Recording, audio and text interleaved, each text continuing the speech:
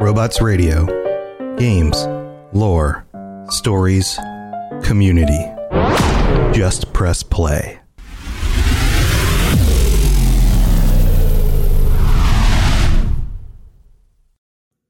Hey guys, it's Dave DeVito. I'm just coming here to say that I love the Fallout Hub, and I would like to tell you about the service that they use to make this podcast. It's called Anchor. The best thing about Anchor is it's free. You don't have to pay anything. There's creation tools that allow you to record and edit your own podcast right from your phone or computer. Now, you can even add songs from Spotify directly to the episodes. Anchor will distribute your podcast for you, so you can be heard on Spotify, Apple Podcasts, and many more. You can now make money for your podcast with very little listenership. It's everything you need to make a podcast in one place. Download the free Anchor app or go to anchor.fm to get started. Thanks, guys.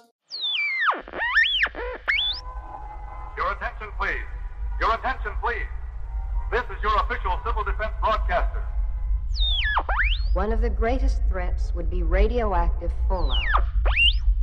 Uranium fever. Where fallout is heaviest, it can even kill those who have not taken proper shelter.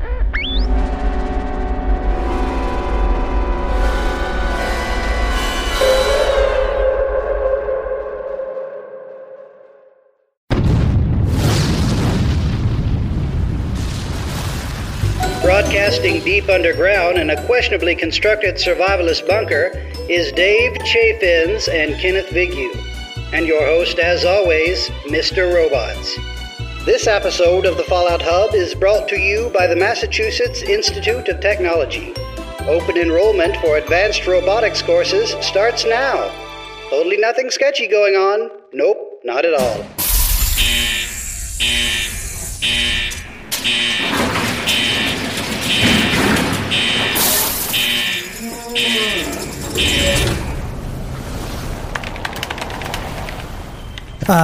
Welcome everybody. This is going to be the last main stage show that we're doing here for Fallout for Hope. $15,783.75 raised for the American Heart Association this last week, which is just absolutely insane. That's 157 trees that the AHA will be putting in inner cities. This is still going through tomorrow, but tonight we have a little bit of a surprise.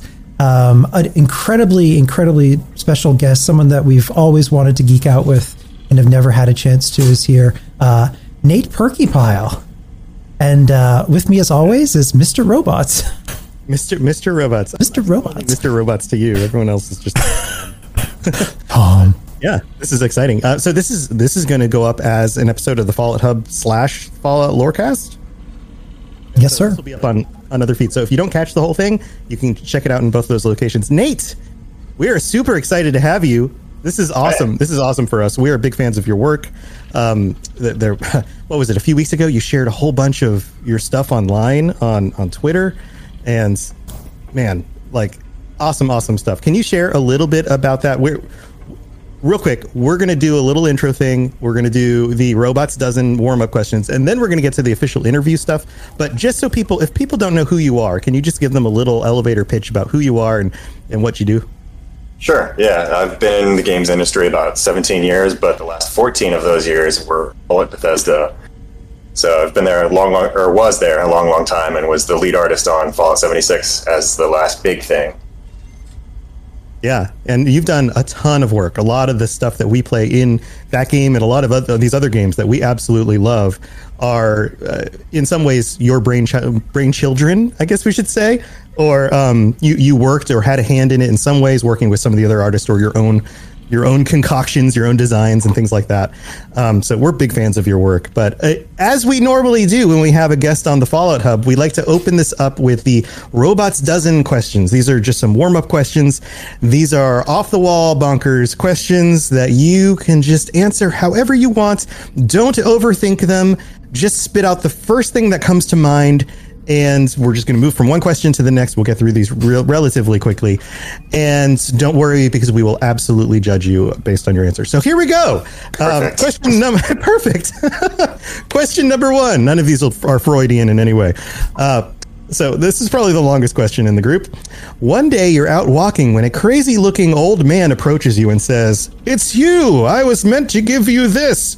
Use it wisely," and hands you a dollar bill from the year of your birth with your mother's name written on it in ink. He disappears before you can ask more. What do you do? Go spend it. What? Okay, on what? What do you buy with it? Chips. That is the correct answer. Congratulations. The correct answer is always chips. The correct answer is chips. When in doubt, buy a bag of chips. That's what I always say. Question 2. What is the sum of orange and rectangle? An orange rectangle? That's a valid answer. Yes, a valid answer. All right, question number 3. Which of us, between me and Ken, seems most likely to know how to tap dance? I go with you. Me? I'm the tap dancer of the group. Yep. Congratulations. You've been known to lay down a few.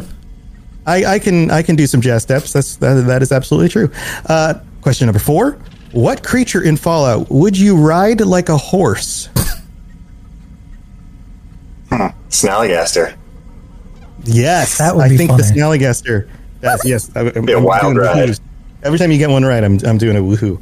All right, that's it would be a very gross, probably stinky ride, but for sure. Yeah. I don't think he brushes those teeth. Yeah, and I don't know how you put a saddle on there without accidentally covering up one of those weird eyes that's just kind of like all over its back, and that makes me. You're welcome. Yeah, thank you. All right, the question number 5. Where do you go where everybody knows your name? Like the Cheers bar?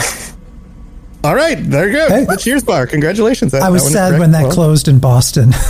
Oh, I didn't realize it closed. Yeah, it's gone now because of COVID. It's permanently closed. Bummer. Freaking COVID. Killing all our childhood memories. Okay, number 6. If you were a dog, would you wear a sweater? Nah.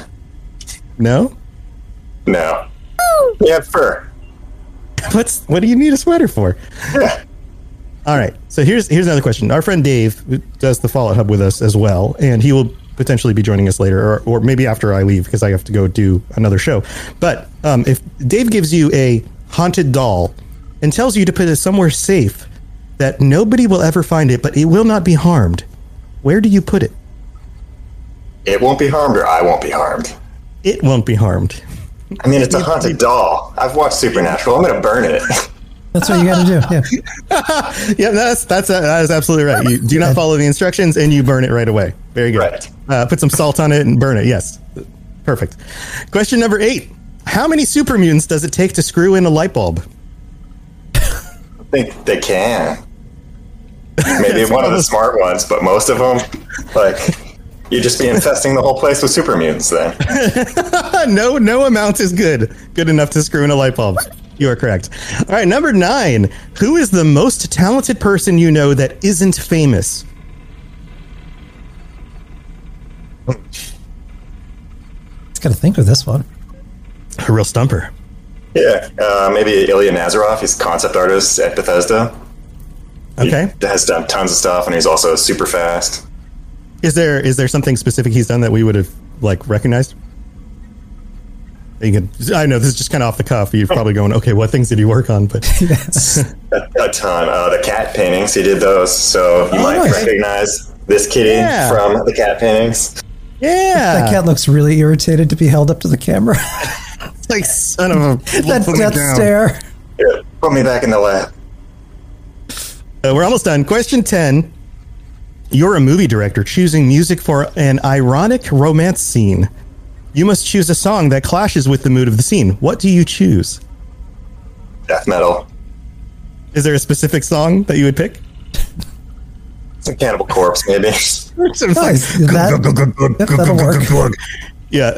While they're like, ooh, baby, baby. Glug, glug, glug, glug, glug. Yeah. Yeah. Perfect. Perfect. Question number 11. You discover irrefutable evidence that you are a synth with the memories and personality of Danny DeVito. Danny DeVito is still very much alive. Do you murder him and take his place? No, I just go star in other shows. See if anyone notices. Do you go by the same name? He starts Number 2. Danny DeVito Danny 2. DeVito too.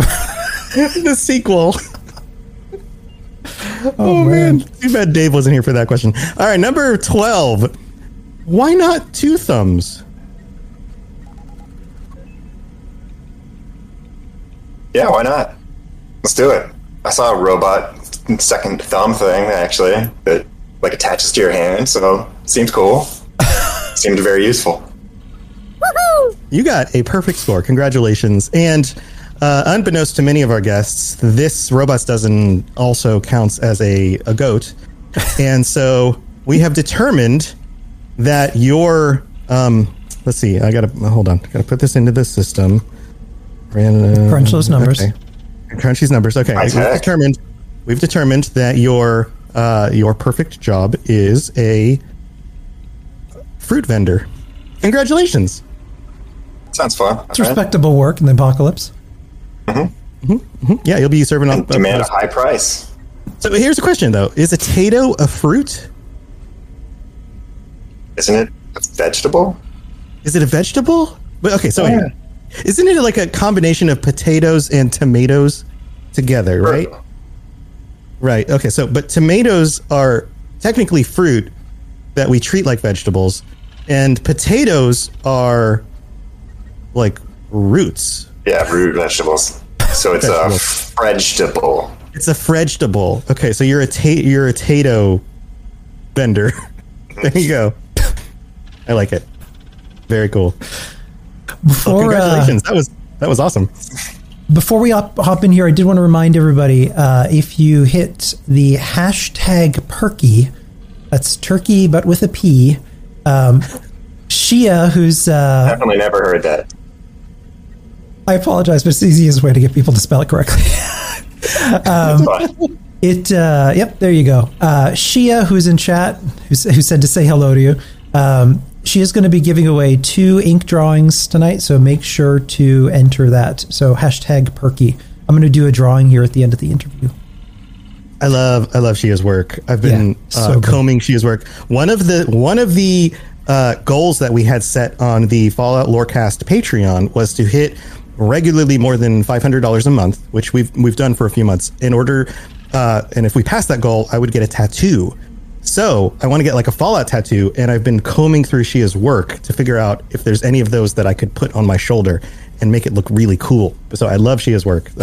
Awesome stuff. So go get yourself one of those pieces of work. There's like Modus, and what was the other one? Modus, and then some of the Scorched.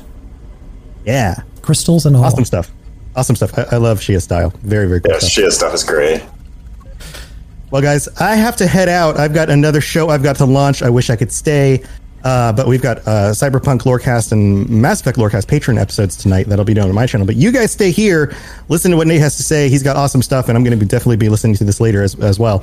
But thank you for being here, Nate, and Ken, for setting this up. I'll see you guys later. Yes, sir. Yeah, it's good talking to you. Yep. Yeah. Let me turn. There we go. Right. And then there were 2. You started making video games back in 3rd grade, I'd read. What was that first game? You remember? I don't know if I even remember the specific one, but I know I made like tons of these just like terrible text adventures on old Apple II computers. Oh, yeah. Lost to time, probably, thankfully.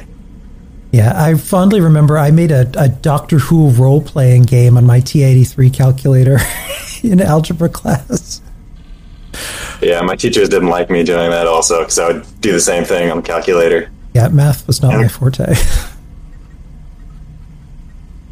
What games were you playing back then? What did you really start with? I mean, back then I was mostly playing like Nintendo games, so I always like go rent different games from the video store and play all kinds of stuff. What So you started playing games, you really started enjoying them. When did you make the decision that this is something I want to do for a lifetime? Great. So it was at the same time, I was like, yeah, this is awesome. I'm just going to keep doing this. And I just never changed my mind. You know, some people are like, I want to be a fireman. But not me.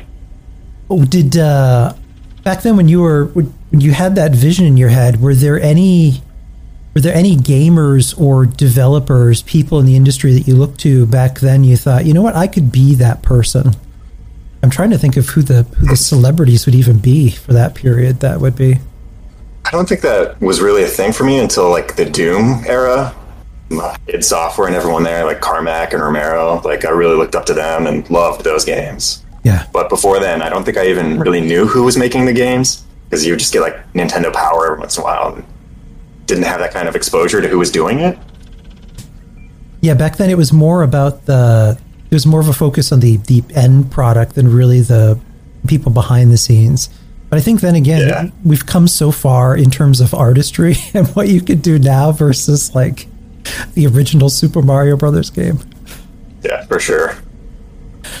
And then you'd went on to do art and game design in college. How did you find the right college to go to for that?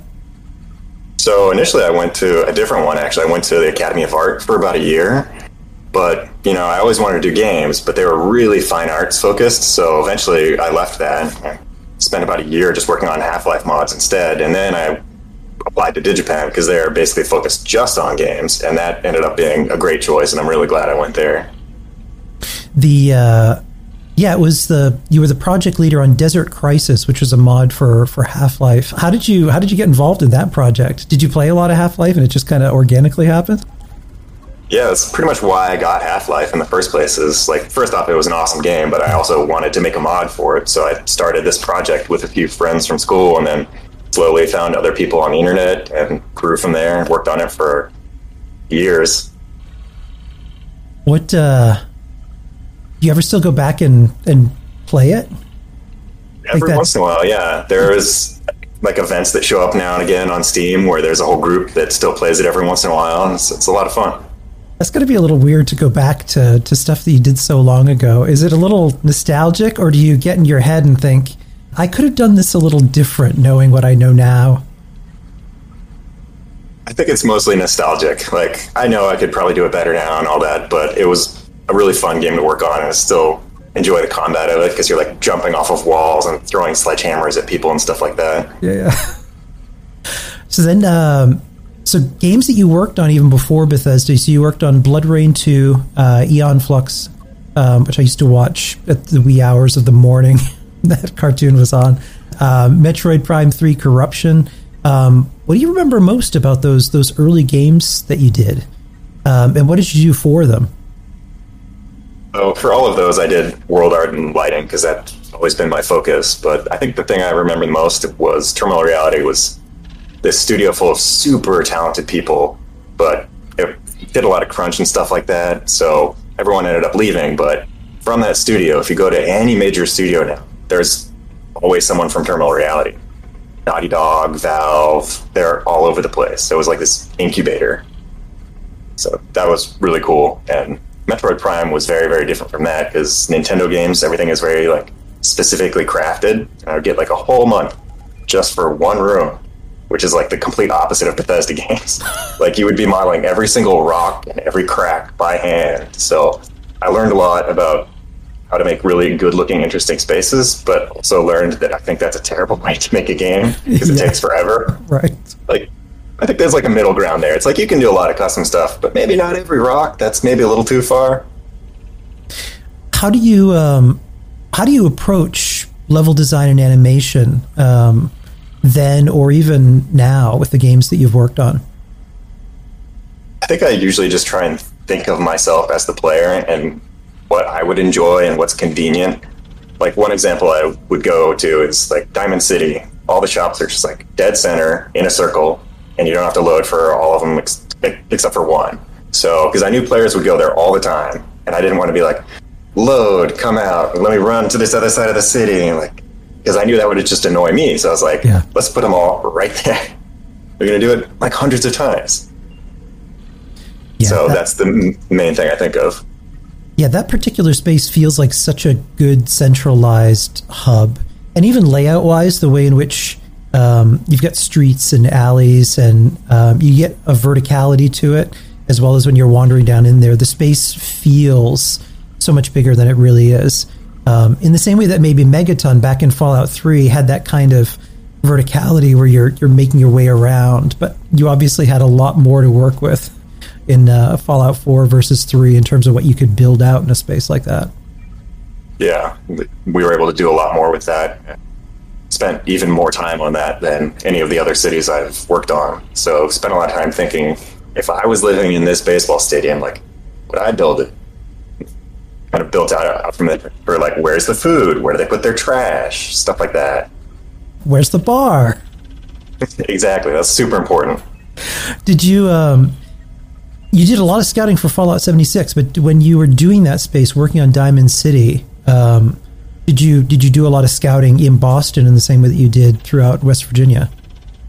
Yeah, ended up going on multiple trips there and went on like the tour of Fenway Park and stuff like that. Thousands of pictures probably over the course of years, because it's not that far away, so it would kind of make excuses to go to Boston and then not let our friends into why we're taking so many pictures. Are you guys thinking of moving there? Yeah, sure. Investing in real estate? Really like this. Why are you taking pictures of the floor? That's kind of weird. Don't worry about it. I'm getting into architecture. It's fine. Leave me alone. Where do you find inspiration? So much of what you do, and what I think is really memorable about the spaces you've created, is they have such a strong presence or atmosphere that you feel when you're going into a room, or Diamond City, or Little Lamplight, or the Deep in Fallout 76. Those spaces have such atmosphere. Where do you find inspiration when you design stuff like that? I think a lot of it is from like travel. Like there's sort of a connection there with a lot of those spaces, and scuba diving, which I've done a lot of, because they're almost like, especially like Blackreach and Little Lamplight, like all these sort of glowy, sort of ethereal feeling spaces.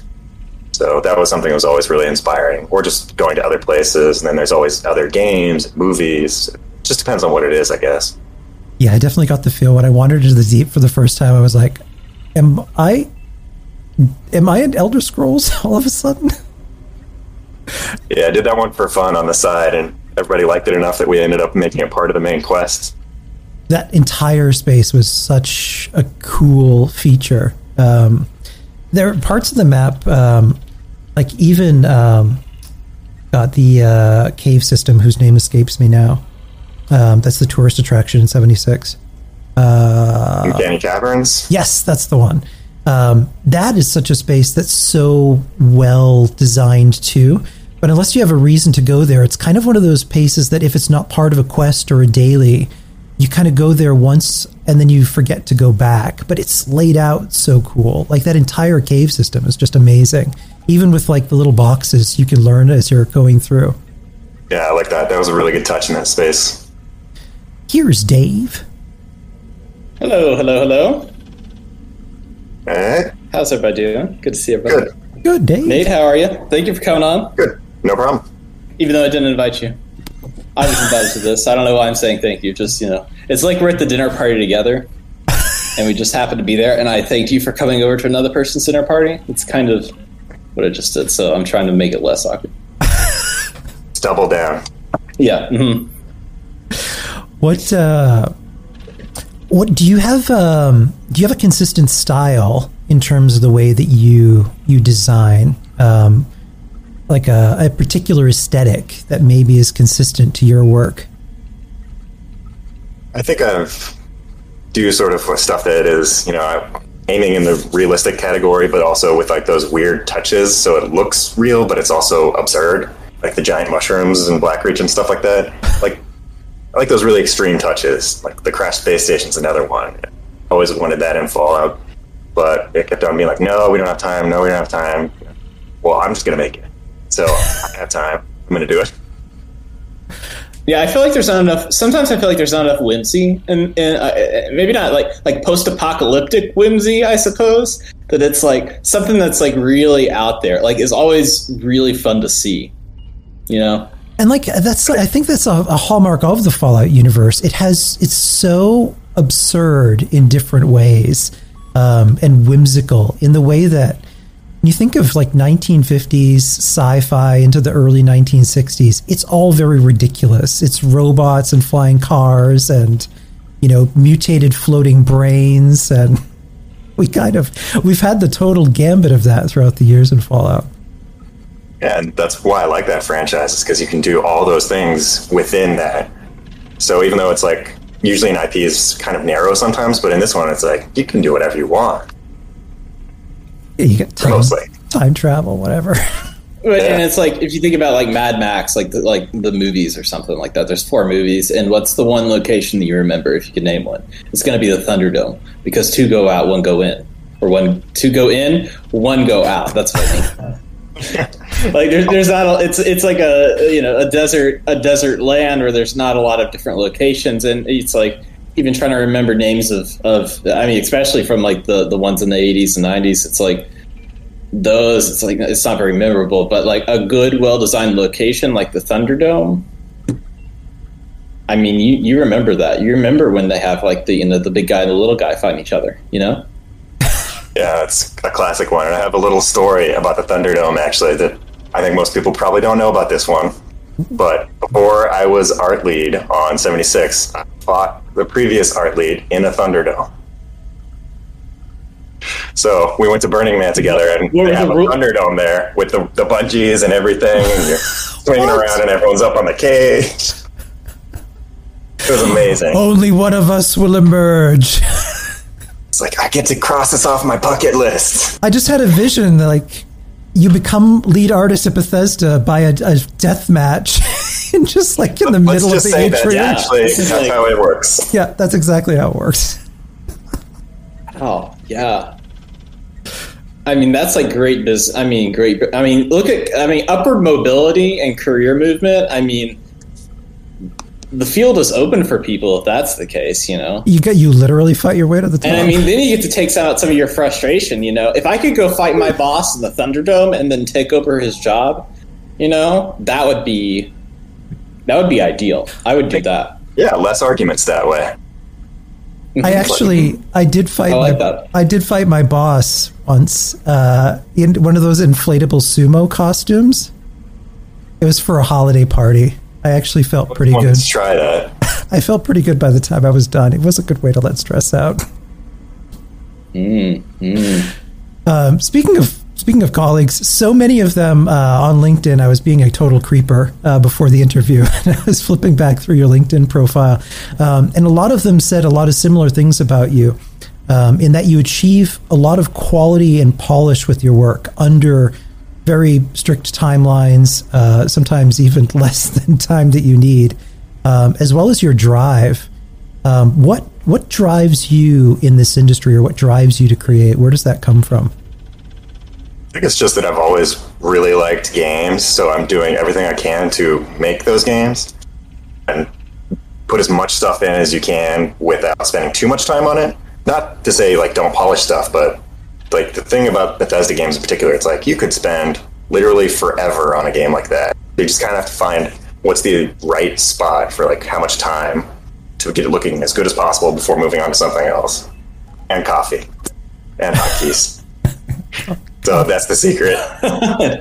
Yeah. Do you have one of those mouses at work that have like, you know, like the 24 different mouse buttons on the side, and you're like, all right, this one, if I press, you know, this button, it's Alt and F8. He has everything macroed. If I want to move, if I want to select a different cursor, it's that. I have one of those too. I have like I have a gaming mouse for like my programming job. I had one of those, like the rat mouse that looks like something out of like a cyberpunk. Did you have one at one point with the big weird round red ball that had like the? Remember when that was a thing? It was like a chonky mouse, but it had this big red ball on the side. I don't know if I saw that one. That was just me. How did you get the nickname the Phoenix? So that was from back in my Wild Tangent days when I was the intern, and every week there they would have this poker game after work. So my kind of thing in poker was that I would just do terribly at first and just almost lose, but then come back and like do really well. Like every time. I was the Phoenix then, coming back from my ashes of terrible poker playing. Nate's a ringer confirmed. You have a really interesting mix when it comes to skill sets. So you have that technical background in terms of modeling and animation, as well as you approach the games from the player perspective. Meaning that as you're creating, like you said, you think in terms of, if I was playing this, what would I want, or what would people look for? And when it comes to world design too, you bring this artistry together. How has that really helped you in your career to have that kind of skill set? I think it's helped me to like talk to other departments a lot more, because some people like just focus on art and make that their specialty, but I've always been sort of this cross-discipline person. Like I didn't even actually really do art period until like 1999, because before then I was only programming and designing games. So that ended up being super helpful for putting in new tools and like redesigning the lighting system on 76 and stuff like that, or even writing my own tools. Like that's been super helpful to get stuff done faster. Writing your own tools. Yeah, I'm sure they're like, the code is terrible, but it gets the job done. Like there's a lot of making games that is just like repetitive nonsense. So you can easily script stuff up and write stuff in like Max script and stuff like that to do it for you. Oh, that's awesome. What? Like go ahead. Oh, go ahead. Okay, I was just going to say, on Fallout 3, like, we had to do these edge trims for decals on everything, because, everything is ruined, but we had to do that by hand at first, so I wrote something to do it for us, and, like, that probably saved me 5 years on that game. I don't know how we would have done it without it. Well, that's, I remember you were talking, too, about the lighting system in Fallout 76, how you worked on creating a more dynamic lighting system, a new lighting system that... I remember particularly when we were looking at Wastelanders at Bethesda Game Days, and got a chance to actually sit down and play it properly. The very first thing that struck me was how different the world looked, and how much the lighting was more dynamic, and the world just looked more beautiful. But in Fallout 3, you had to light things by hand. Yeah, it wasn't until 76 that stuff would bounce light for you. So every single like little pocket of darkness and light, if you like have sunlight coming into a room, right, you would have to then put all these extra lights to fill that room with light yourself. So that was like thousands and thousands of lights versus one. Was there, and you had to do that by hand? There was no way to script that really, because it had to be really done by the eye. God, that. Yeah, the way I would do it is I would turn off all the lights and just kind of like do it by feel, so I can't even see the lights, and you're just like duplicating them and adjusting their brightness, making all these little lights spilling through doorways. If you watch talks, they're like, don't do it this way. I imagine it's like rearranging your living room, and you're like, all right, put the couch over here. All right, now I know I want the armchair in the corner. But so let me put it there and let me see how that looks. Okay, and then 4 hours later, you're like, okay, I think I like this, and the next day you're like, no, this looks like crap. Change everything. And then you have to adjust all of those again by hand. Yeah, because it's like you move one light and then you have to move this. Yeah. Yeah, it's a ton. What was your first Fallout? What got you into the Fallout franchise? Well, hopefully this gets me some cred, but it was the first one. I played the first one way back in the day, and probably not right when it came about. One credit, just one.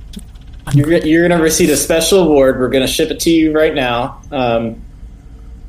It's coming in the mail. It's all expected. Okay. Good. Yeah, that's. I wish I'd had the opportunity. I got into gaming later. We had a Nintendo, but not a PC. I mean, by the time I did, it was Doom and Quake, but I never got a chance to really play and appreciate Fallout 1 and 2. Fallout 3 was my first game. Yeah, it must have been... Interesting. That was playing those early games. What what drew you into that world? Was it just the wackiness of it, or just the post-apocalyptic feel? It's both. Like, I've always liked that blend because I like how it's dark and serious, but then also just so goofy at the same time. And that was really enjoyable to me. And it was always like this formative game for me. And I ended up doing like my junior and senior projects in high school, both on nuclear weapons, which they probably thought was kind of weird. What? That's what, like, how you would theoretically build one, or like what kind of experiments are we talking about here, Nate? So one was on like the history of nuclear weapons, and the other was purely on the physics of just like how the blasts work and radiation and all these things. Did you do a scale model of the school and be like, well, this is what would happen if? I'm sure they would have not liked that. No. So in West Virginia, they have this thing called the Social Studies Fair, which is like, it's like for like middle schoolers and high schoolers will go and they'll present a project of something from social studies. But after Fallout 76 released, it was like predominantly kids doing Mothman and Flatwoods Monster because everybody was talking about them again. And normally, like, every year you get like one or two people doing that, but that next year it was like everybody. It was like, this is the it thing, Mothman and Flatwoods Monster, and everybody was like going crazy over it. It was funny to see the pictures from the different displays because it's by county, and so it's like pretty much every kid will participate in it. A lot of them did that right after Fallout 76. So that's so cool. To inspire more people to do fun little projects like that. That's so cool. Cryptids are the best. Yeah. You are talking to the cryptid master over here. Had a few people send. Oh, go ahead. Sorry, Dave. Did you show him your degree yet? I have a little bit of a delay on my end. I'm sorry. Oh, Dave literally has a cryptozoology degree. So, Nate, I'm a West Virginia native. I'm from Charleston.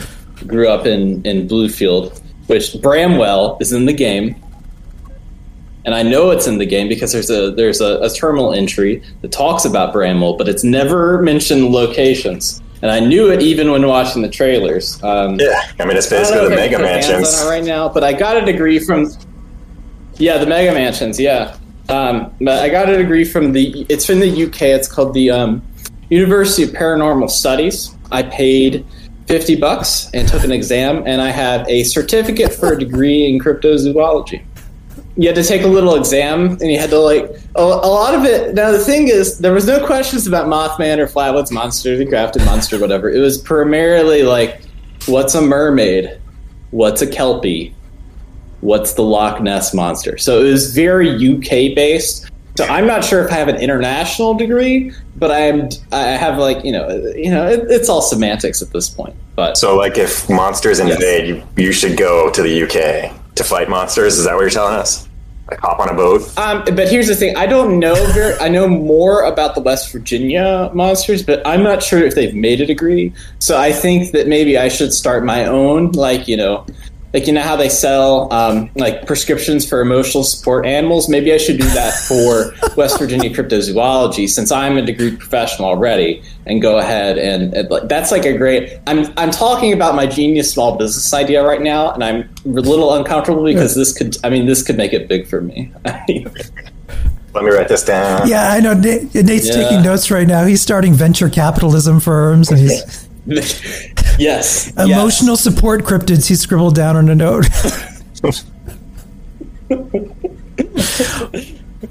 Wow, talk about a derail. That's what I'm here for. That is what people book me for. Thank you for bringing the chaos. And I deliver every time. So bring it on back now. You started as a world artist with Bethesda after interning at Wild Tangent, and you worked your way up the ladder there while over 14 years, which when you work at a company that long, like the last company I worked on, I was there for 11 years, it becomes like family there. You so much of your personality, your memories, and all of that becomes really wrapped up in there. But you never really forget where you started and what it was like those first years. What was it like walking in the door there and working on Fallout 3? It was really exciting since, I'd always been a fan of the franchise, and just seeing that initial demo they made where it was like this little school area that was taken over by super mutants, and seeing that for the first time, and most people in the world hadn't seen it, at all at that point. It's just super exciting. I was like, hell yeah, let's build this. So I was all in. And I think you'd said, too, that Fallout is what brought you to Bethesda. It was one of the reasons that you really wanted to be there. No way. Like, for some people, it's Elder Scrolls, but for me, it was 100% Fallout. That's awesome. It had to be trippy, too, to go from the isometric style of Fallout 1 and 2 to fully realized 3D, and a complete transformation of the game with that. Yeah, it was cool to see, and I was a little bit used to that since I'd worked on Metroid Prime 3, and that's kind of the same thing where they took those old games and transformed it. But it was fun to see what they had done with Fallout, and I really enjoyed that. I'm sure there's purists out there who just like the originals more, and that's fine, but I really enjoyed them. So what's that like going back and forth between, like, you're working on art design for something in a Fallout game, and then you're moving over to Skyrim, and then you move back? Like, is there like something that you need to rearrange your brain every time? It's like, okay, Bob Ross, got to channel some Bob Ross for this, and the next Happy time trees. I got to channel. Like, what's that process like? Yeah, it definitely takes getting used to switching those styles after like doing all these destroyed buildings for years. But does it feel like a breath of fresh air? Or are you like, oh yeah? For some people, but for me, like, I was fine just doing all the destroyed stuff. It was awesome to me. Who hasn't mistaken a Draugr for a feral ghoul? I mean, it happens. Yeah, there's parallels there. Exactly. Yeah. All right. Here's a quiz for you. You can only save one of these that you've made: Little Lamplight, Paradise Falls, Tenpenny Tower, or The Underworld. I think I'm going to go with Little Lamplight. That's one that's really special to me, and I spent a lot of time on that one, and even took the photos myself of the caves. There's like Luray Caverns is a cave nearby, and I took pictures there and built them into the cave kit for Little Lamplight. That's awesome. Really like it. So you that modeled one. that after Luray Caverns? Yeah. That's interesting. That's cool. That's like the premier spot. I am from West Virginia, but I grew up in Virginia. So what that means is born in West Virginia, lived in Virginia until I was 18, then moved back to West Virginia. So Luray Caverns was like the premier spot for like third graders. That's like, if you are going on the field trip, like that's one of the places you're going to go. You're going to get a big old scoop of ice cream and go to Luray Caverns. So that's interesting. That's funny. We didn't cuss any time, though. When we went in Luray Caverns, there wasn't a whole lot of cussing. But I know in Little Lamplight there may be. Yeah, fair amount of it. Who hasn't been sworn at by a small child before? Happens to the best of us. You served as lead artist on The Pit. What inspired the art design of that space? I think it all comes from like the blast furnace and steel and all that. So the whole thing has this like fire theme, and that also kind of worked with like the timeline of that project because it was like 2 or 3 months. It was incredibly fast. So it's like, what can we do to make this as unique as possible? And spend time on just like those big set pieces like the blast furnace, and then just kind of recolor and change everything else beyond that to feel as different as we could. So you're really going to this new place. Yeah, so much of there are certain DLCs that to me that is one of them, and like even in New Vegas, the Sierra Madre, that whole world space almost feels like a completely different game. Like The Pit as its own could be its own game. It's such a different world space than where we were at in DC. Everything is very urban and dark, and even the choices that you make there in terms of what to do with the baby. Oh my God, that's dark. I think there's a lot more freedom in DLC. It's like, even though the Fallout games can let you do a lot, like on a DLC you can do even more, like, you know, aliens and all that.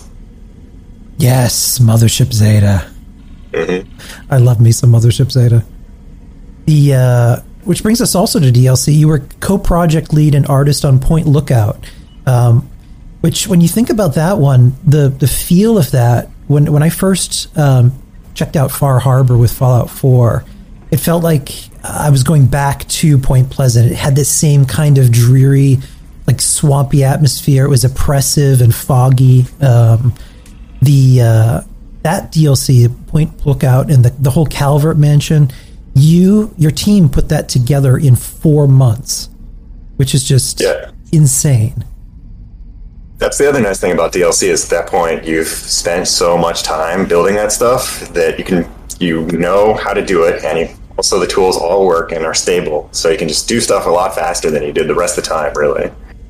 So that one was a lot of fun to work on. Learned a lot about how to like lay out the world too, which was useful for 76 for how you're like coming into Point Lookout and you see the mansion, and all those sightlines were controlled. We like mapped out exactly where you were going from where.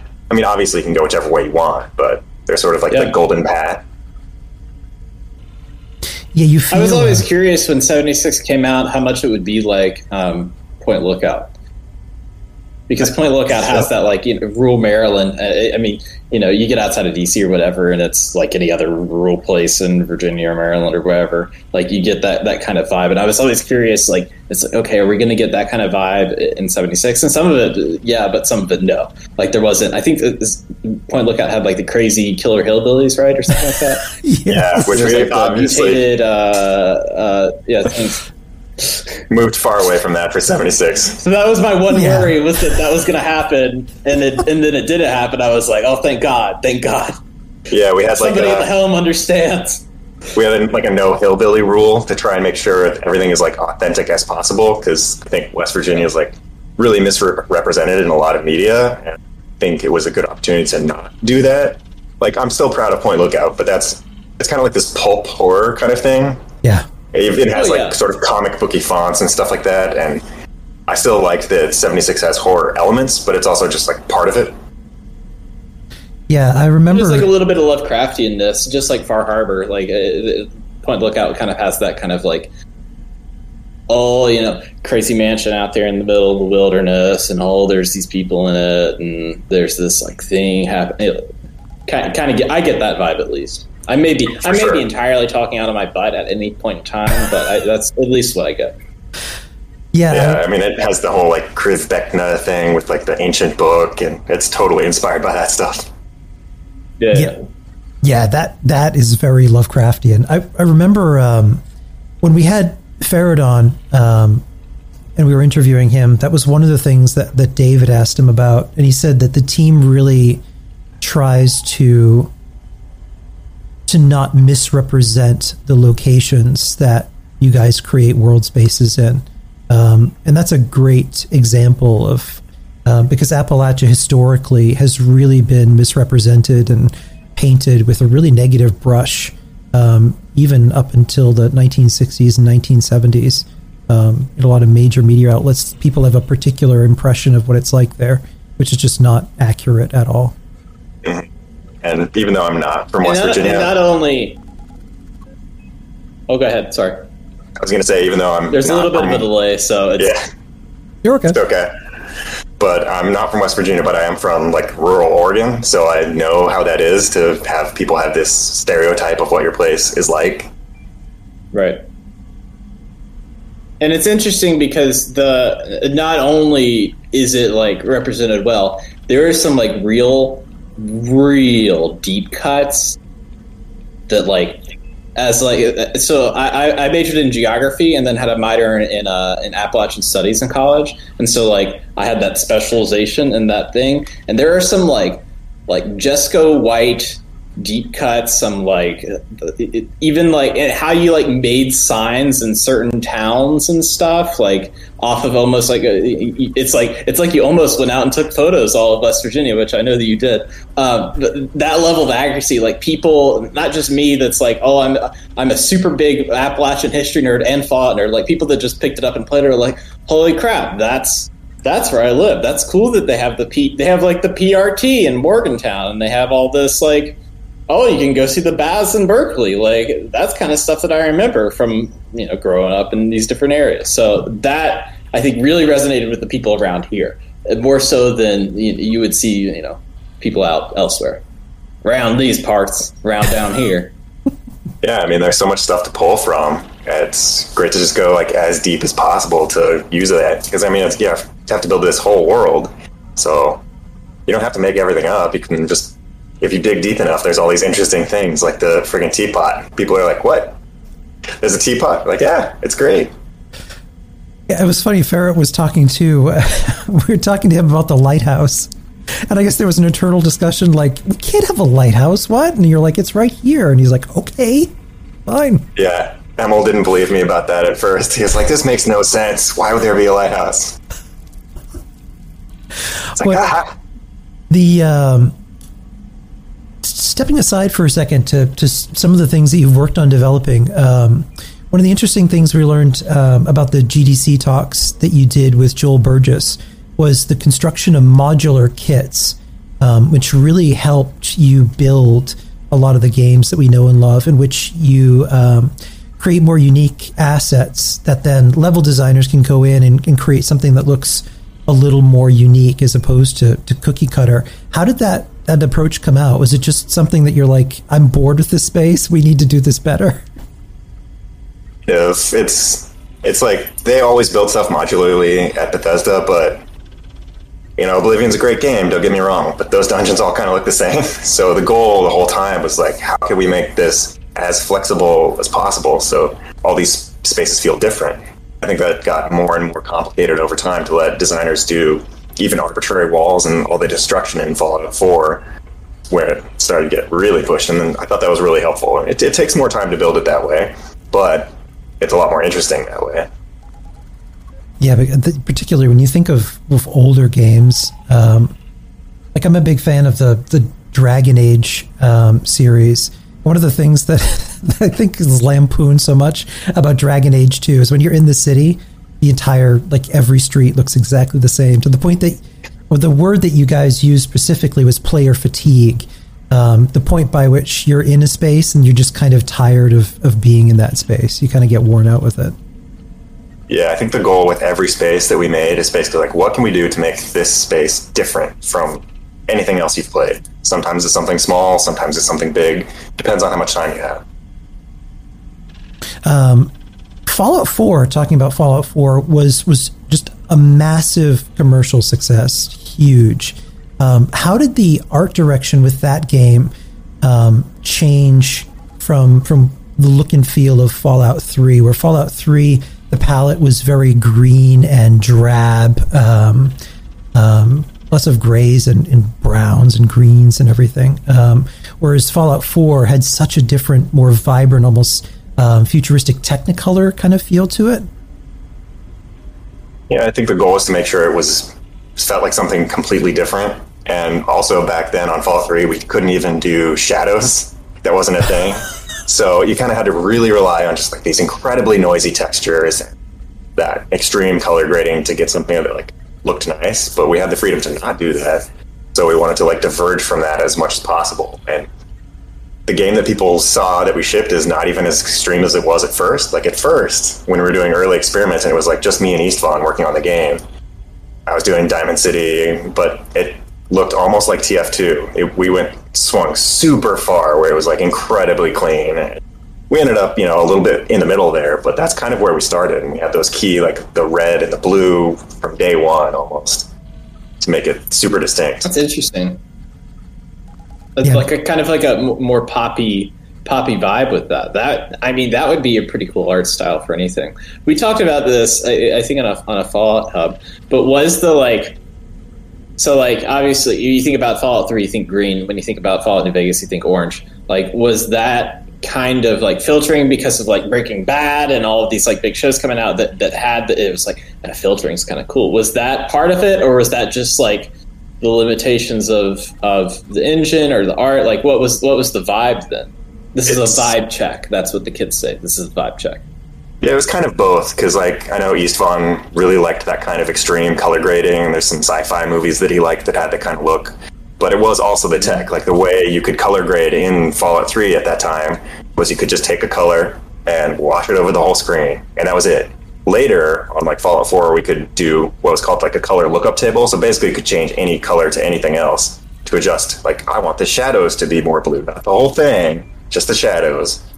shift them in that way. It's more like filmic color grading for real. So that let us do a lot more also. That's interesting. Yeah, you're known really with all of these games for the lighting that you do. You're kind of like the king of God rays. So the Fallout, the king of God rays himself, gracing us with his presence, the Phoenix and the king of God rays. How did the lighting system that you developed? How did that process occur? Was it something that you just have been experimenting with over time, or it was something that you consciously decided with the team? Okay, we need to create a new lighting system, and this is why. Yeah, that was a big push on 76 that I fought for pretty hard and took a ton of time to do, but it was super important to me, and I think it makes a really big difference having like each room is reflecting its own actual room. Like if you go back and look at Fallout 4, look at any reflection, it's like some city street or something. You're like, I'm not even on a city street. Like, I'm in the woods. What's going on? So it makes things a lot more realistic, but also makes it look better, and it's faster to do it that way. Yeah, the lighting in 76 after Wastelanders was just stunning. Particularly, you notice it in certain spaces. I've grown to have a real appreciation for the mire.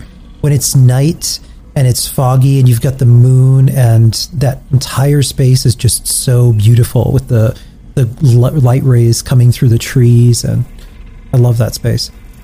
I'm glad you like that space. There's actually something kind of cool about that space that we didn't end up shipping because it didn't actually run, but you know all those little glowing mushrooms that are in there? At one point I was going through the entire mire and making every single one of those glow, and so you had all this like yellow light on everything. Looked awesome, but turns out that's like thousands of lights all over the place. You like zoom out, you're like, okay, this is not going to run. That would have been amazing. But you do have that kind of feel when you're down in the Sundew Groves. Like when you're in the Sundew Groves, where that area looks so otherworldly in comparison to everything else. Where I remember we were talking on Twitter that it's almost like it's Chernobyl-esque, where everything just has accelerated growth. You have these weird, funky mutations. And then the Sundew just kind of spits out all those orange pom-poms of, I don't know what things the are term like for that is. Perfect for photos. It is, yeah. There's a lot of camp builders in our group that love building there just because when you're there, it keeps shooting those things out. So it just looks good to photograph. And those things work really well with it. Another change we did with the lighting also is all of the trees and those sundews are behind the scenes. They're actually this giant cube that filters the light. So as you said it, like this is pink and it's like 50% transparent or something. So the light from the sun will come through and then become pink and then also bounce that around. So it sort of fills the forest, everything with more color now. That's awesome. It's kind of exaggerated, like real life doesn't happen to that level, but I always liked the look of that kind of thing. Yeah, I love those spaces. I would be curious, like if there was like a geotagging feature for screenshots or for the photo mode in Fallout 76, and like how many of them would be from the Sundew Cove, because that a lot of the like photos that I see on Twitter or whatever are all from there with the spores and everything coming off the Sundew. Like I'm curious what the spatial element of that would be. Yeah, we have like heat maps. Yes, you can see exactly where everyone goes, where they took their pictures and stuff like that. So it was where everybody died and from what. So all that stuff is awesome to look at. Where all the nukes are launched, which is kind of obvious where all those go. Yeah. And it's changed over time too. I still miss there are things that I miss about year one that players that came to the game now won't experience, which is, in those early days of the game where you didn't know if you were going to meet friend or foe, or you're just wandering the wilderness, totally immersed in your character, and then you hear somebody eating potato chips. Yeah, it was a different feeling back then. It was completely different. And then you feel like you're constantly missing people, whether it's the Mistress of Mystery quest, or you feel like you just missed people being alive, and there's such a forlorn emptiness that just we don't have in the game anymore now that we have PCs. But it was an interesting year, that year one. Yeah, I think adding NPCs was a good thing, but it also, I thought, was kind of an interesting experiment, different tone. Yeah, because when you think too about, I'd never played an online game at all, but I've been in love with Fallout and all of Bethesda's games, the Elder Scrolls series, Skyrim, ever since then. But when I thought about playing online, my first impression was, is this going to be like Call of Duty, and is a 12-year-old going to like say racial epithets at me? Is that what my experience is going to be? But I figured, what the hell, I'd try it out, go for it. And considering everything of what the game was, or maybe it didn't meet some people's expectations, I think there's for a large portion of people, it was such a sandbox that it garnered elements of the community to come together in ways that they never have before. In that and I remember Todd talking about it in E3, and it left a lasting impression on me, where he said that this is your opportunity to be an NPC, where we're giving you a world where you can tell your own stories. And I think a lot of people really took that to heart when you see all of these role-playing communities and machinimas and podcasts and all of this wacky stuff come up. And this wasn't a question that I thought of beforehand, but when you put a lot of work, because I'm in a creative field too, and sometimes you work on something that you put so much of yourself into, and it can be hard to listen to people just trash it when you feel good about it. I can only imagine how that must have felt for you guys in the beginning. Yeah, I mean, that was pretty intense, I would say. It's like being the villains of the internet for a while. But at the same time, sort of used to it, because it's always been that way with Bethesda games to some extent, where even though it's like everyone's playing Skyrim and stuff, but then there's like this really vocal minority just yelling at the top of their lungs on the internet, this is the worst thing ever. And you're like, well, 20 million people disagree with you. So I don't know. And people get in their mindset, and there's like a narrative that they make up. Then it's the same thing for like, like Sony games, or for Bungie with their games. It's like people get a narrative in their head, and it's like there's like essentially the character limit of a tweet that keeps on like recycling in their heads, and then people just recycle it. And so it's like lazy the games have bugs, and it's like, okay, right. And so, and that narrative can change. Like, I mean, you can look at like, and I'm not trying to like throw shade, but like you can look at like Cyberpunk and how that like media storm happened, where it's like people really got an idea and then really started to like bring that out. It's not good. It's really not good for anybody. Like, nobody wins. There's no winner in that game of internet hate. There's no winner. And it's sad too, because you guys, I mean, you clearly love Fallout, and you clearly love what you do. And it can be so hard in this day and age, when in so many different fandoms and mediums, there are these vast echo chambers where it becomes almost impossible to kind of counter and say, well, you know what? Have you actually tried it? As opposed to just listen to someone else's opinion. Did you go in and experience it for yourself? Or did you put yourself in the mindset to even try and give it an opportunity? It's tough to convince people of that. But all the people making these games and movies and everything, all those people are trying. No one is like, I'm going to be lazy and do a shitty job. That's what I'm going to do. Yeah. That's super rare. Maybe some people, but definitely not most. That's not how it happens. That would be some like Andy Kaufman making a video game. Like that would be some like out there super weird. I feel like Sacha Baron Cohen, that could be his next thing. I'm going to make the worst video game of all time. With the NoClip documentary, which I love watching those. They talked about that Fallout 76 had really begun as a multiplayer concept for Fallout 4. That spun off and became 76, but it was more of a focus on PvP, way more than what we have now. and that it was almost like a Rust-style game. We never saw that build. What was it like to play that back then? Because I know a lot of the devs have talked about how much you guys enjoy being competitive, and even before the game launched, getting into PvP matches and stuff.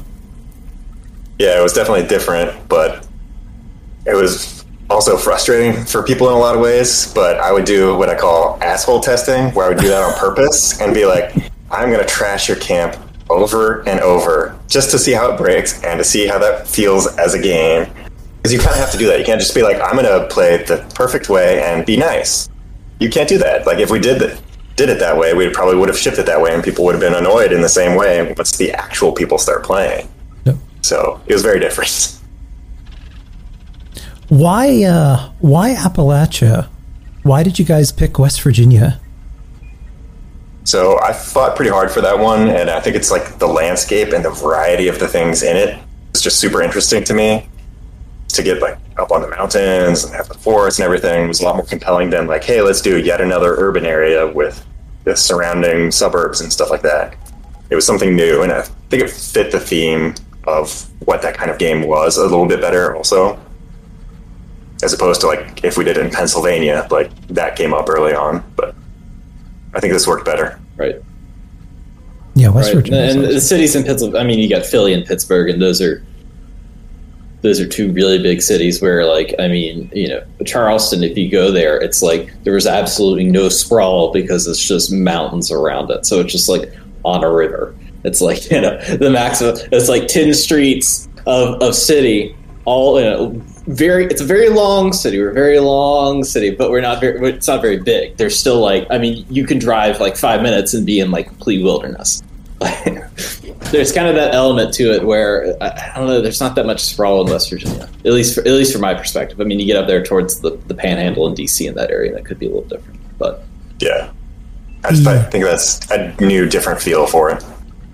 Yeah, that Nate road trip is kind of famous for I have questions. For you getting out there and scouting locations and everything. What was that like? And before we get into this, because Dave is going to have questions, in your new venture, please, for the love of God, chronicle things. Because I think a lot of us would have loved for like a behind the scenes like road trip with Nate. Like, you release it after the game, so you don't spoil anything. But I think that would have been fascinating to see that process of going on location and scouting all of that. Well, now I don't have to vet anything, so I can do whatever. But, yeah, that trip was a lot of fun. Yeah. And it was also really hard to do, though, because everything is so spread out. So I had everything to the hour on be like, we have to do this tour and then drive to this place. Because otherwise you're not going to see anything. You're going to spend like 6 months doing it and still not see everything. Right. So imagine I'm your mom, right? And I'm asking you about your vacation. I want to know. I want to know everything. Like, how do you plan that kind of trip? Like where do you start? Do you start researching on the internet? Are you like, okay, these are some of the top spots, or like, oh, I heard from a friend about this? Yeah, it was internet and books, because some of the stuff is not actually on the internet. So I had lots of like weird things to see in West Virginia kind of books and stuff like that to find more stuff. And then I put it all into Google Earth and like had all these little pins and stuff to see then like what is then the ideal path to hit as much as possible in like this big circle to then come back eventually. That's how and you have to cut some stuff, but we saw as much as we could in the time that we had. So how long did it take you, your tour, your grand tour? It's like you're imagine you're going up the like Pacific Coast Highway or something, you're hitting every wine. Like how long did that tour take you? I think we only had for the main trip, it was only like 4 days, so it was very fast. Yeah. But I also took extra trips sort of throughout the years and even before we started on the game to go and visit various places. Hey, we're going to go skiing or something. Let's go to West Virginia to do it. Were there any locations? You kind of like intersperse that with different. Oh, sorry. Oh, were there any locations that you wanted to be in the game that just didn't make the cut based on the way that you kind of reshaped things? Yeah, like we weren't able to fit Wheeling in. It's also a schedule thing. Like, we could have fit it in the map and found a way to do it, but it's also like, do we have time to do it? Can we do it justice? So that's one that I think we didn't have the time to be able to really pull that one off. Right. I do have a report for you. Everyone loved what you did in West Virginia, except for the people that lived in Huntington and Wheeling. Everyone was irate. Everyone sent hate thoughts. They were like, "Where is Marshall? Where is Huntington? Where is the tri-state area?" Everyone in Wheeling is like, "The Panhandle, man, the Panhandle. What's the point?"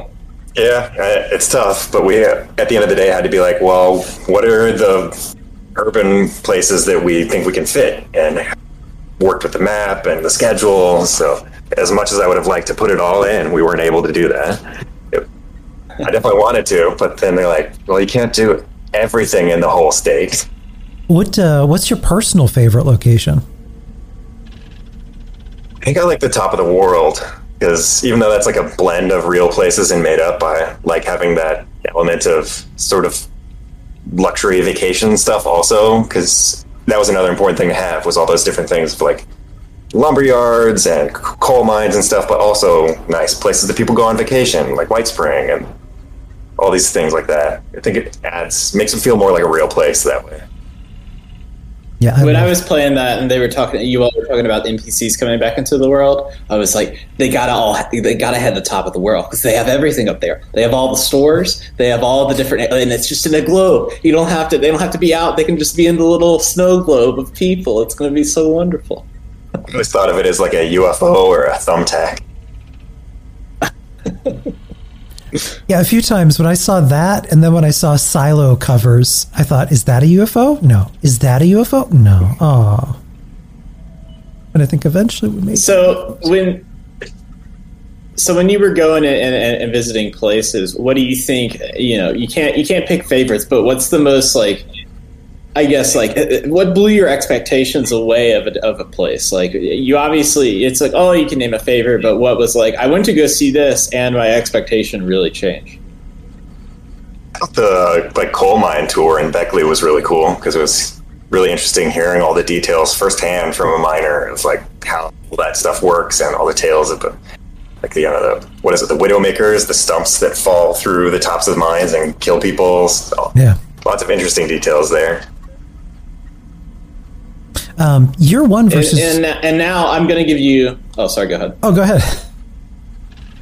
Oh no, I'm gonna give you. You're here with the West Virginia, born and raised.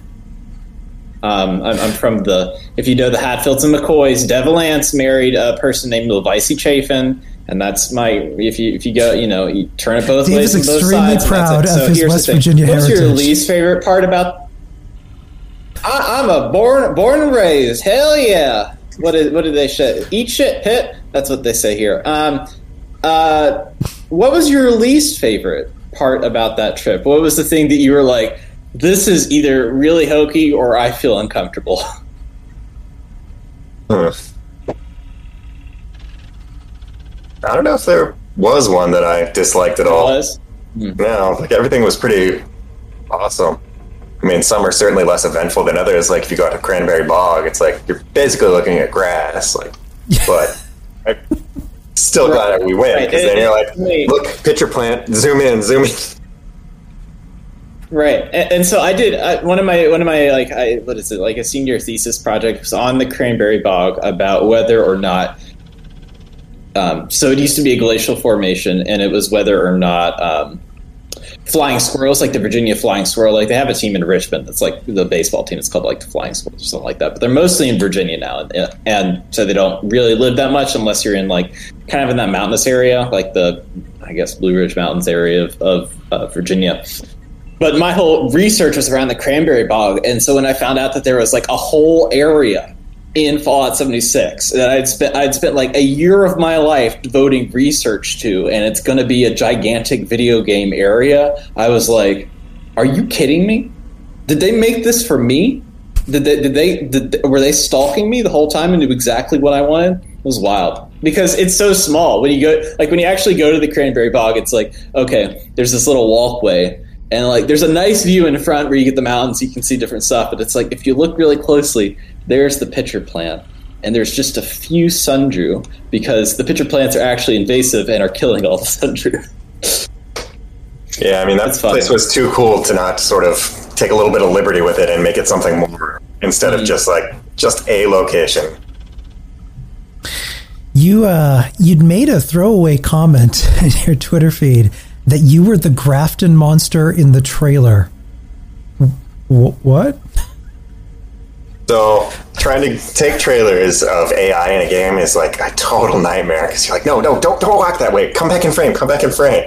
So the trick is we use these special developer commands, and you can then become a creature. So on one hand, I'm pushing the camera forward, but on the other, I'm walking forward with the Grafton monster to get like the perfect shot. And then if it's bad, walk right back, get in place. Okay, take two. That's awesome. I wish we could do that. What's the cheat code for that? You know, now that we have you out of the Bethesda graphs, what's the cheat code? Sure, all that stuff is culled from the real builds. There's mods, Dave. Mods eventually will come. That is something I always wanted to put in. I'm on the PlayStation. That would be amazing. Could you imagine, like, I would love to play as the Mothman. I would just mess with people. Just like peek out from behind their house or something. Yeah, I had this idea of like putting a gun in the game that would let you then take over any creature. We never did it, obviously, but what if you're like spying on someone's camp as like a rad stag? Like, don't mind me. That would be kind of awesome. It's like a full, like you're talking about a full druid build, and I am so here for it. I am so here for it. End game builds. Yeah, there was also talk of like, what if you could become a Wendigo if you ate too many people? These are great ideas. I mean, we covered that on the podcast. Let me tell you, if I'm Mr. Moneybags, if I'm like, you know, Mr. making that money, I'm like, yeah, there you go. Put that on the table. That's good. Invest. The Sickle Man. Where did that come from? That is. I mean, that spawned like a whole arc in our story, and I think that's one of everyone's favorite Easter eggs. Everybody takes pictures there, and there's all kinds of threads and conjecture and. Yeah, I definitely enjoyed seeing all that stuff because Sickle Man was this series of stories I did in like 5th grade. Because I would write all these like ghost and horror stories and stuff like that, and teachers are like, "What are you writing? This stuff is weird." And they like called my parents. They're like, "We're worried about it." But you know, I stuck with it and kept making monsters, and so I just had to kind of put it in. At one point, that was like the first cabin that I ever put into the game too. But then I went back at one point and just added that. Yeah, I love that it changed from the Sickle Man was here to is here. That was such a troll move. Yeah, I just thought it would be funny one day. I was like, well, you know, let's leave it open. Maybe it will be around. I think I spent like a whole Saturday trying to like crack that code. And I spent a lot of time on that. I literally Nate just ruined your world. The Telltale. It's called The Telltale Lilac Bush. It's a horror story book from West Virginia that has a lot of story. And it like I was reading about this one farmer that used a sickle that cut off the heads of people, and I was like, okay, if he's cutting off the heads of people, where was this? And it turns out it was on the Grafton River, and I was like, oh, it's on the Grafton River. Oh, does that mean it's really? So it's like the Grafton Monster's headless, and I imagine me with the pin boards, right? That's me. I'm like putting everything up, trying to figure out everything. So it's good. Now we have the real answer. I can put the books down. I can put the. Suffice to say, you lived in Dave's head for a while. I think 5th grade me would be very amused by this. Can you imagine parent-teacher conferences with the Purkeypiles? Like, your son's writing stories about a serial killer, and then a little while, your son's doing projects on nuclear weapons and blast radiuses. We have some concerns. Pretty much. Hey, you're inspiring the next generation of kids with concerns. Yeah, stick with it. Make cool stuff. One thing I wanted to mention here in chat, because we're winding down, don't forget to hit !Purkeypile, or sorry, !Purkey, to enter into our giveaway for Shia's art prints. We're going to have 2 of them to give away, and I'm going to be doing a drawing for those. not exclamation point. It's a hashtag Perky. My bad. Speaking of Easter eggs, from your late cat that was in the paintings to the developers' faces as the busts, your face is one of the busts that's in the game. That was kind of fun to figure out. Which one is your favorite Easter egg that you've dropped in? Well, I think there's one that a lot of people don't know what it means still, and it's the Astro Panda at the top of Seneca Rocks. And yes. So that one is like a nickname that my wife and I have for our family, because when we first started dating, it was around Halloween, and she was like dressed as a panda, and I was an astronaut, so we combined that. That's awesome. Then also, that's one that I changed over time, because then it has Rowan and Seneca under that, which is my daughter's name, and Seneca is named after Seneca Rocks. You've broken Dave. Dave is broken now. Dave. That's really sweet. That's really kind. I love that. That's so nice.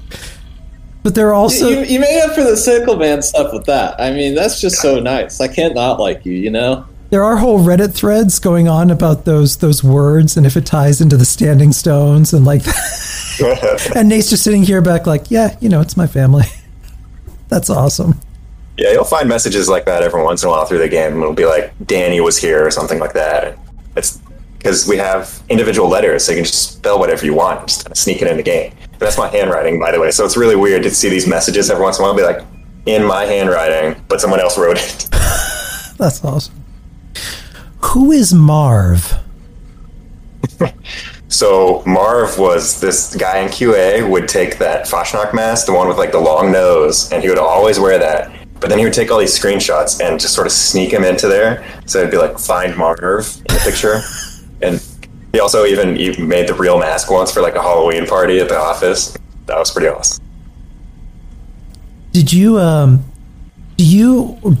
now, or did you play in Public Worlds? It must have been a little surreal to like be in world with players and kind of observe them. Like wandering through this. Fascinating. Yeah. Everyone was super nice though. Like no one would know who I am. I was just running around and would dress up as Santa and give people free stuff. Just see what people are up to. Interesting seeing everyone enjoy it. Well, it's funny that you're talking about the masks, and it's like now it's like those masks are so involved in the game. They're also involved in the actual Fastnacht in West Virginia. So now when you go to some of these huts and see the masks from previous years, they have saved some of the masks that people made that are replicas of the Fallout 76 masks, and they're up on the shelves. That's so awesome. It's so great. Life imitates art imitates life. Like it's crazy. That kind of stuff is absolutely wild to see. Helvetia is so cool. I love going to that place. It's interesting too. Places that become where a Fallout game is set, whether it's Fallout 4 or now Fallout 76, they become tourist destinations. Like players want to go there to see the same locations in game. And particularly with Helvetia, I don't think a lot of people know this, that town really struggles throughout the year and really, really relies on tourism, particularly last year with everything shut down. Most recently, I'd seen pictures online. Players got together and went around painting the houses in the town. When you see stuff like that, it's amazing how much the games bring people together or get them to appreciate things or go places. That's kind of neat. Yeah, I think it's a good way to introduce people to it because, I'd never heard of the place until I started really doing research, so I'm glad more people have heard of it now. What are you most proud of with 76? I think I would just broadly go with, like, the world. Like, I just love the way everything's laid out and how much variety there is, because it was really nice since we had so much stuff from Fallout 4 that you can spend a lot more time then doing stuff that's different instead of like, we need to do a house and a building. Be like, no, let's do more unique, extreme stuff. I don't think we could have done nearly as much if we didn't have that sort of basis to build on. I think it's probably my favorite world. I mean, I'm talking like. Did you know that Dave's from West Virginia? Like people don't know or already know this. But as far as like a design level, like it is like country theme park. Like it takes a lot of like what I liked about like Nuka World, where it's like here's the ride here, here's the ride here, and the way that map is presented with all this, like there's no like realistic map. It's all like, oh, there's this little drawing over here of this thing. If I go over there, I might be able to find like a teapot or something like that. And then when you go, you're like, oh, okay, this, and so things start like connecting in your mind, and it's almost like you're sightseeing. Like you have this like basic map of where everything is, and you're at Disney World, and you're like, I want to go, ride the Nuka-Cola plant ride. Like that mindset, it's so much fun to play an open world game like that, I think. Yeah, I mean, that was definitely the goal with it, and we spent so long on that map, but it was so important, I think, to how the game plays, instead of just like the grid with the green, more typical Fallout style. Like that's one that I fought for. I always wanted to be like, you have a paper map. Yeah, I love that map.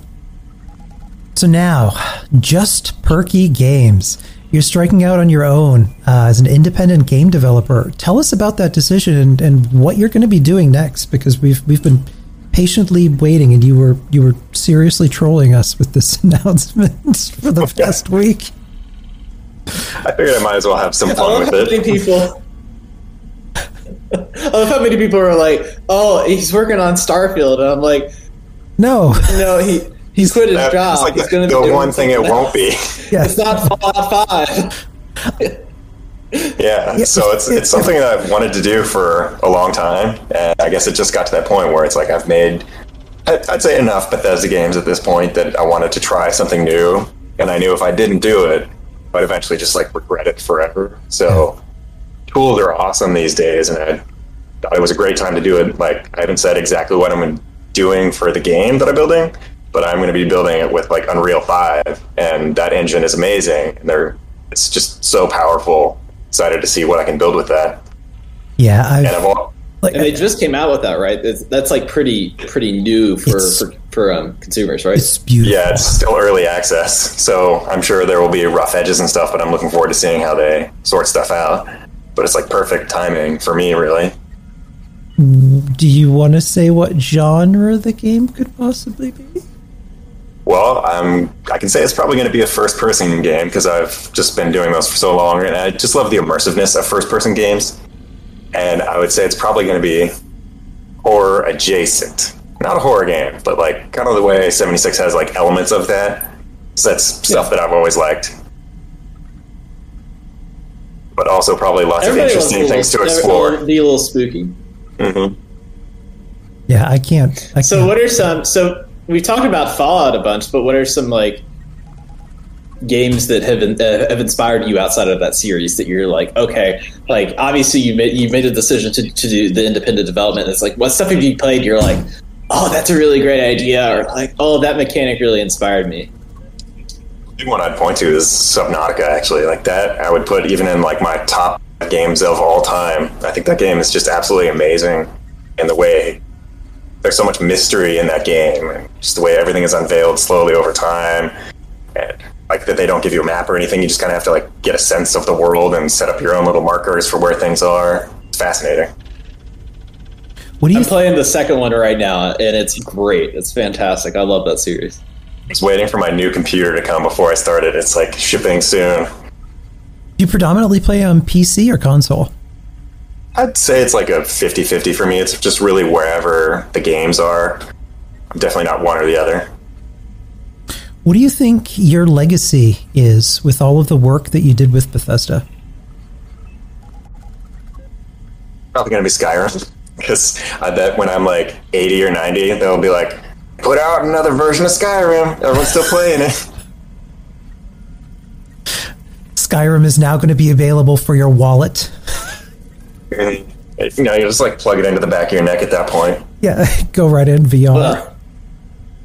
Well, for art, I mean, that's the game that famously knows like everywhere a painting. Like everywhere you look, it's a painting. So I mean, you can't pick a worse game, you know. Yeah, I'm okay with that. Yeah. It's been like 10 years now. I should probably go back and play it. I was maybe going to try it out in VR and see how that is. VR is, yeah. Especially now that VR is like in a better state, in my opinion. Like, don't have to put up little light boxes and things like that. You can just it works wirelessly. So that's pretty cool. I started replaying Skyrim recently, and it reminded me again how breathtakingly beautiful that world is. And it's just a joy to wander around in. Like, that whole world space is just absolutely stunning. Yeah, it was a lot of fun to work on. Do you have an ethos or philosophy when it comes to the games that you've made and the games that you will make now on your own? I think it's ultimately that I just try to make a game that I would like to play. And I think that's kind of how Bethesda games worked, period. Like, even though a lot of games are more like that now, even back then, it was not really like other games, and sort of kickstarted the whole open world thing. Because back then, people would be like, why would you do that? That's maybe pretty extreme. But those are what we wanted to play, and we tried as much as we could to make everything interesting in them. Even though it's very different from like the linear approach where everything is like hyper polished, like the amount of stuff we were able to do and the amount of time you can then spend in it, super interesting to me. So I think that's my goal going forward, is just make something that I think is interesting, and hopefully the players follow. Yeah, we're on board with whatever you're going to be doing next, and nice. we can't wait to see it. That was all of the questions that we had here for you. Is there anything you wanted to say? We've got a whole bunch of people here in chat who've been chatting it up and sharing some love for you. Just thanks for playing all the games throughout the years, and hopefully I can keep making things that everybody still likes. So, looking forward to it.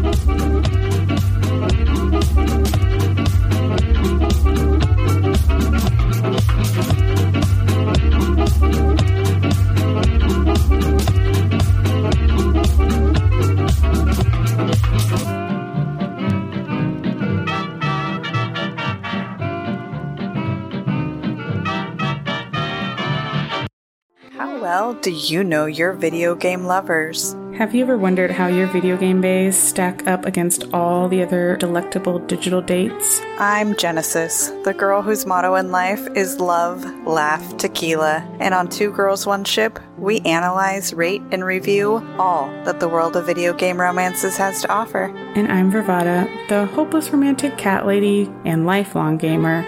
But you should know that our podcast centers on character and romance analysis and doesn't shy away from exploring the fun of physical connection. Or from the deep emotional connections built between two characters, using specific in-game dialogue and the overall narrative journey. So join the Two Girls, One Ship shipsters, and remember, beauty is in the eye of the controller.